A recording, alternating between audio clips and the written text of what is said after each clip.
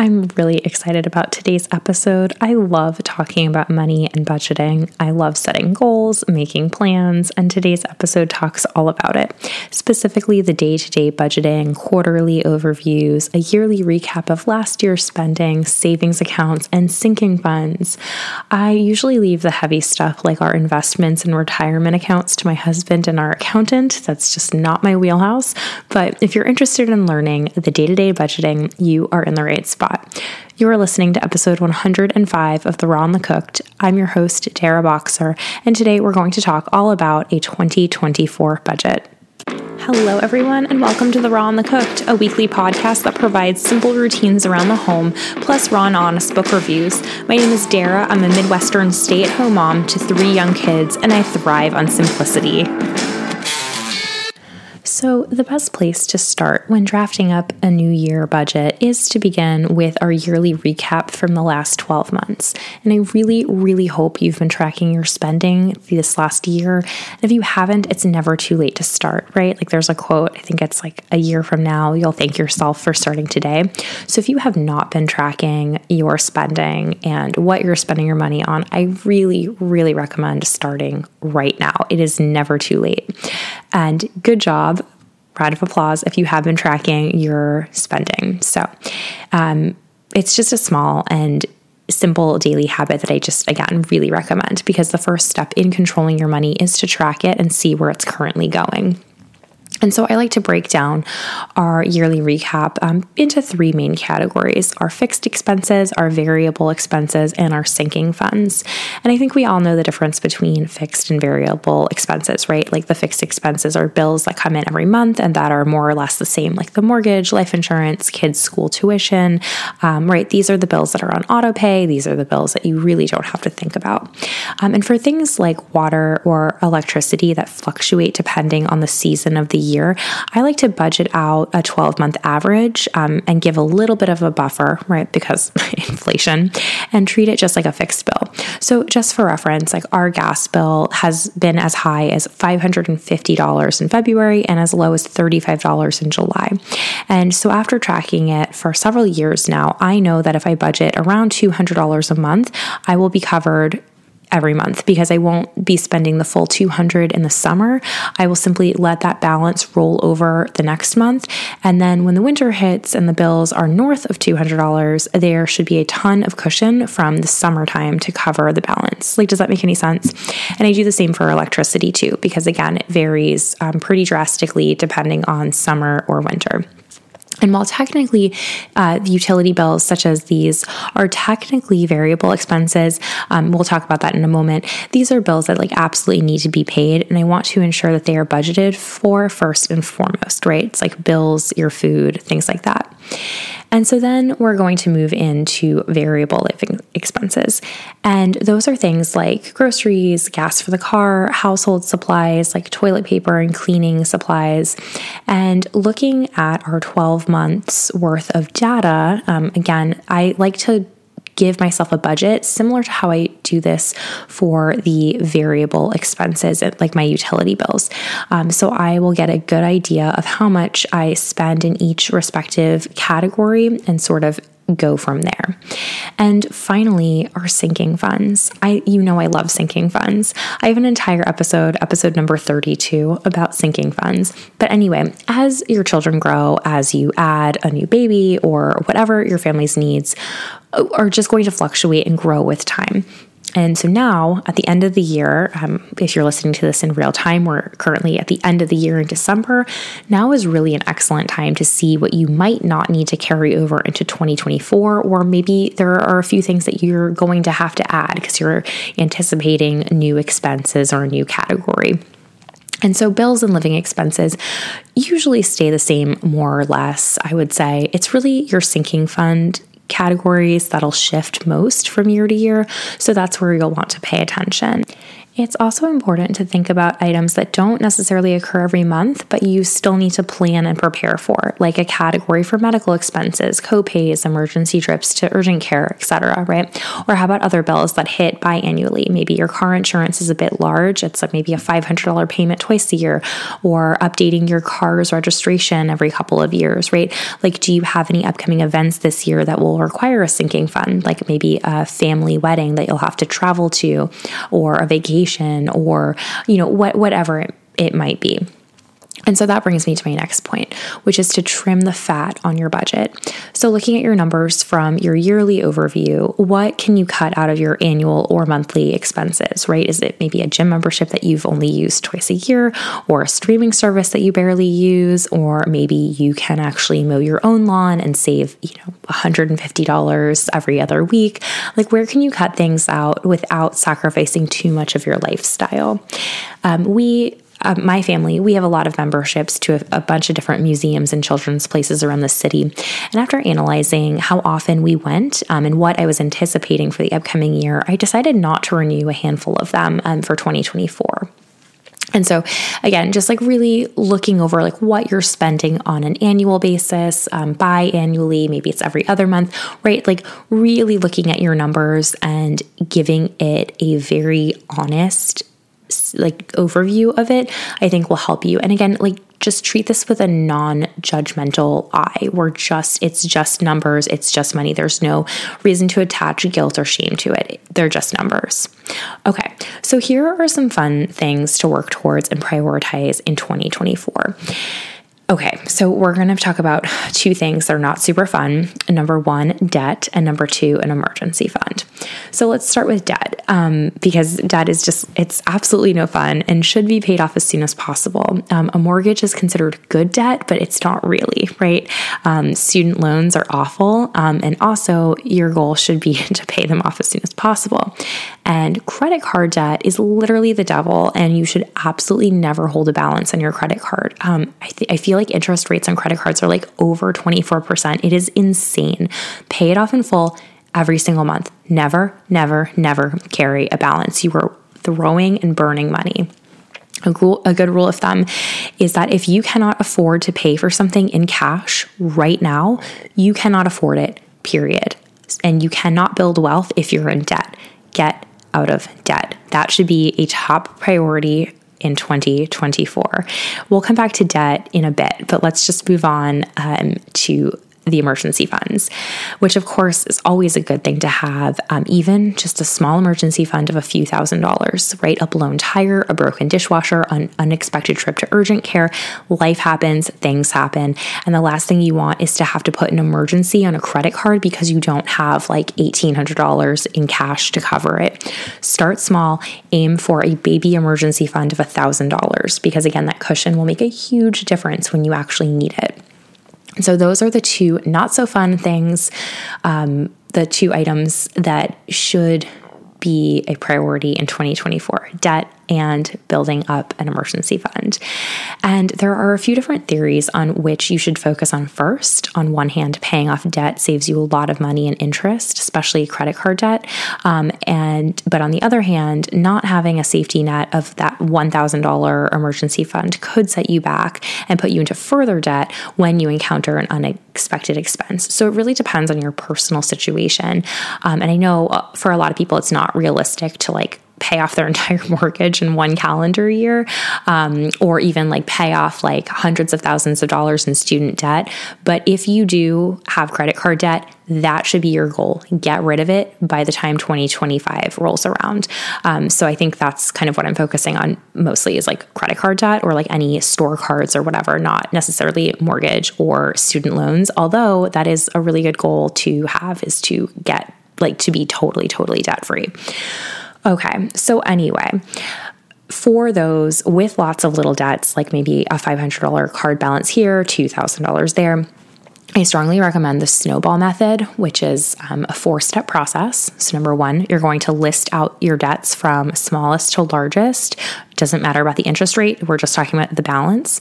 Step 2 is make minimum payments on all of the debts that you have except for the very smallest. Step number 3, pay as much as possible every month on your smallest debt. Step number 4 is to repeat until each debt is paid in full. So let's say you have like 5 different little credit card balances. You are going to make minimum payments on 4 of them, pay absolutely the most that you possibly can on one. And then like once that's paid off, then you're going to roll that balance into debt number 2, then 3, then 4, and 5. And it's just kind of like a really good motivational way to like tackle your debt. Okay, so let's circle back to our baby emergency fund, which I strongly believe in high yield savings accounts for like liquid cash. I really cannot recommend them enough. We have a handful of high yield savings accounts with Capital One, and they currently pay 4.3 APY compared to less than 1% if it was simply just sitting in a regular checking or just a regular bank savings accounts. So look for, I don't even know, just I'm sure there are some good deals out there. If you do not already have a high yield savings account, I recommend it, because if your money is just going to sit there anyway, in cash, like you might as well make a little bit of interest off of it as opposed to it just like sitting at the bank. So yeah, that's kind of it. And then some fun things that we can do. I wanted to talk about a spending freeze. I have talked about it before, but I also wanted to remind you that January is an excellent time to go on a spending freeze. So obviously keep paying your bills. You're going to buy groceries. You're going to put gas in your car. A spending freeze is about not purchasing anything that's not essential. So like no new pairs of shoes, no dining out, no takeout coffee, no new toys for the kids, no impulse purchases on Amazon, right? We're going to use it up, wear it out, or do without. I strongly believe that most people get really burnt out from so much consuming between Halloween through New Year's Eve. And so January really is a truly perfect time to go on a spending freeze. Maybe even plan one for each quarter, right? They're just fun challenges. Like how much money can you save? And motivate yourself by giving yourself the why. Right? Like with the money that you're not spending on anything not essential, can you finally get ahead of that debt? Can you top up your emergency fund? Can you top up all of your sinking funds? So will you guys join me this year? I am going on a spending freeze the entire month of January. I am not purchasing anything that is not an essential item for my home. And for me, I know that come spring and summertime, I like to go crazy with herb gardens. I like to buy fresh sand for the sandbox for the kids. I like to get new water toys, like just really do it up. And it would be nice to have, a couple of $100s just sitting there ready to go, right?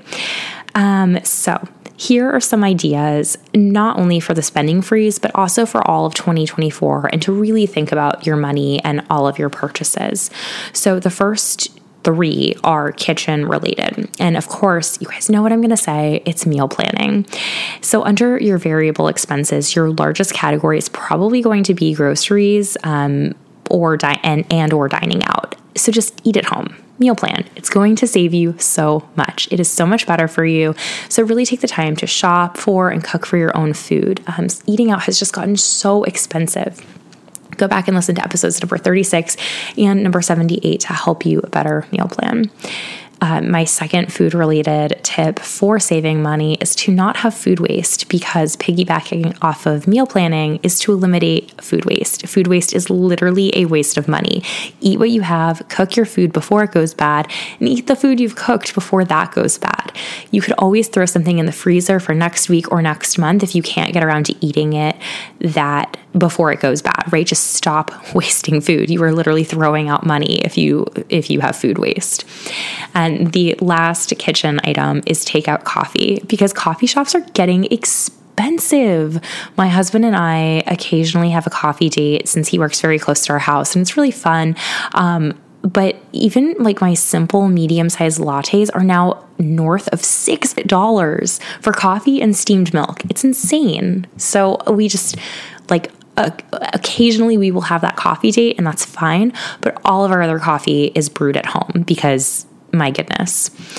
Okay, so other things to think about, maybe purchasing secondhand. I'm a big believer in secondhand purchases. It's a fraction of the price and you can find really great items, especially for kid clothing. For online, I really love Poshmark or Mercari if I know exactly what I'm looking for. Goodbye Gear is also a really good place for pre-owned baby items. So that's another great resource. Again, if you know exactly what you're looking for. But in person, if you're kind of like looking to browse or whatever, I think little local consignment shops, that are everywhere. They're just a really great place to shop for very inexpensive pre-owned kid clothing. And it's also a really good place to sell items that your kids have grown out of. So I personally don't have Facebook and I can't access Facebook Marketplace, but obviously that's an excellent resource to buy and sell items. Though I do use Nextdoor and have sold a lot of items there. So I'm, excited about that. Okay, so next recommendation is to have a designated shopping day. And I think that's a really fantastic idea to give yourself. Like shopping day is when you designate a certain date to do, let's say, like all of your shopping, all of your errands or whatever. Maybe like, let's say your shopping days are like Sunday and Wednesday. So you run your errands and everything you're purchasing for yourself, your house, whatever, on Sundays. And then Wednesdays are like your Amazon purchases and online orders, right? Like, have a running list. Let's say you order stuff. I don't know. I'm just going to use Amazon because it's pretty universal, I feel like, at this point, unfortunately. So every once in a while, my husband will be like, oh, like we need blah, blah, blah. Or my kids will be like, I want blah, blah, blah. So I just open it up. I like search for what we're looking for or have a list or whatever it may be. And then when I'm ready, usually I find myself doing my online ordering on Tuesdays. I will go ahead, look at the list and be like, oh, you know what? Like, we don't need that anymore. Or like, I don't know. We thought about it for like the 5 days it's been sitting on the list. And like, I don't think we need that. Or like, oh, we actually have this that can substitute for that. So it's just a good way, as opposed to just like impulsively just buying and getting like random packages like every day of the week, is to really like sit down, have your list. And like that way you get to think about it more than just like the immediate, dopamine hit of like ordering something like right now. So yeah, that's kind of shopping days. So I try to get all of our groceries, anything that we'll need for the week, on Sundays. And then I do our online orders for anything else, on Tuesdays. And I like really try very, very, very hard to just have like 2 days a week for shopping days. So yeah, that's kind of like a fun little thing. Try it, see what you think. And then lastly is to really sit down and drill yourself to doing the daily habit of tracking your spending. What are you spending? How much? How often? Like every morning, I like to sit down, log our transactions, reconcile our accounts. And for me, this is how I stay on top of our money. And that also includes a monthly overview, just seeing how well I did for what I wanted to spend versus what we didn't spend here or we overspent there. How can we do better in which category, etc. Every quarter, I go ahead and open up our investments and retirement statements, and I track how much money we made in interest or how much money we lost because the market is terrible right now. But it's just a good idea once a quarter to get in the habit of just kind of like looking at the big picture, like what's the net worth, how much do we have left on the mortgage, like whatever. And yeah, that's kind of just a good, clean, easy, healthy way to stay on top of your money. Because, if you don't have a plan for your money, it just has this really fun way of disappearing and you feeling totally out of control and like you have no idea what is happening. And there are so many other fun goals you can have and set for yourself with your money. But I think if you do have credit card debt, I think your number one goal should be to get out of credit card debt this upcoming year. And number two is really ensuring that you have not only a baby emergency fund for like little things, but also that like 6 to 12 month emergency fund where you have 6 to 12 months worth of income stashed away in either a high yield savings account or like invested where you can't access it regularly. So yeah, that's kind of all I have for you. Episodes number 31 and 32 have gained a lot of traction since they were published a couple of years ago, and I really hope it inspired you to start keeping a budget for yourself. And before we sign off, I wanted to share with you what my updated categories are going to be for 2024. They haven't changed much, but it's been a couple of years since I shared episode 31 and 32 going over what my categories are. We've added a third baby since then, and a few things have shifted, but it's pretty much the same. But I still thought it would be fun to share with you guys. All right, so starting with our fixed expenses, we have number 1, our mortgage. Number 2, our kids' preschool tuition. Number 3, life insurance. Number 4, other insurance, such as car and personal property. Number 5, the internet bill. Number 6, cell phones. Number 7, medical, just because the family physician that we see is out of pocket. So I have to set aside some money for that, for random visits. Number 8, the electric bill. Number 9, the gas bill.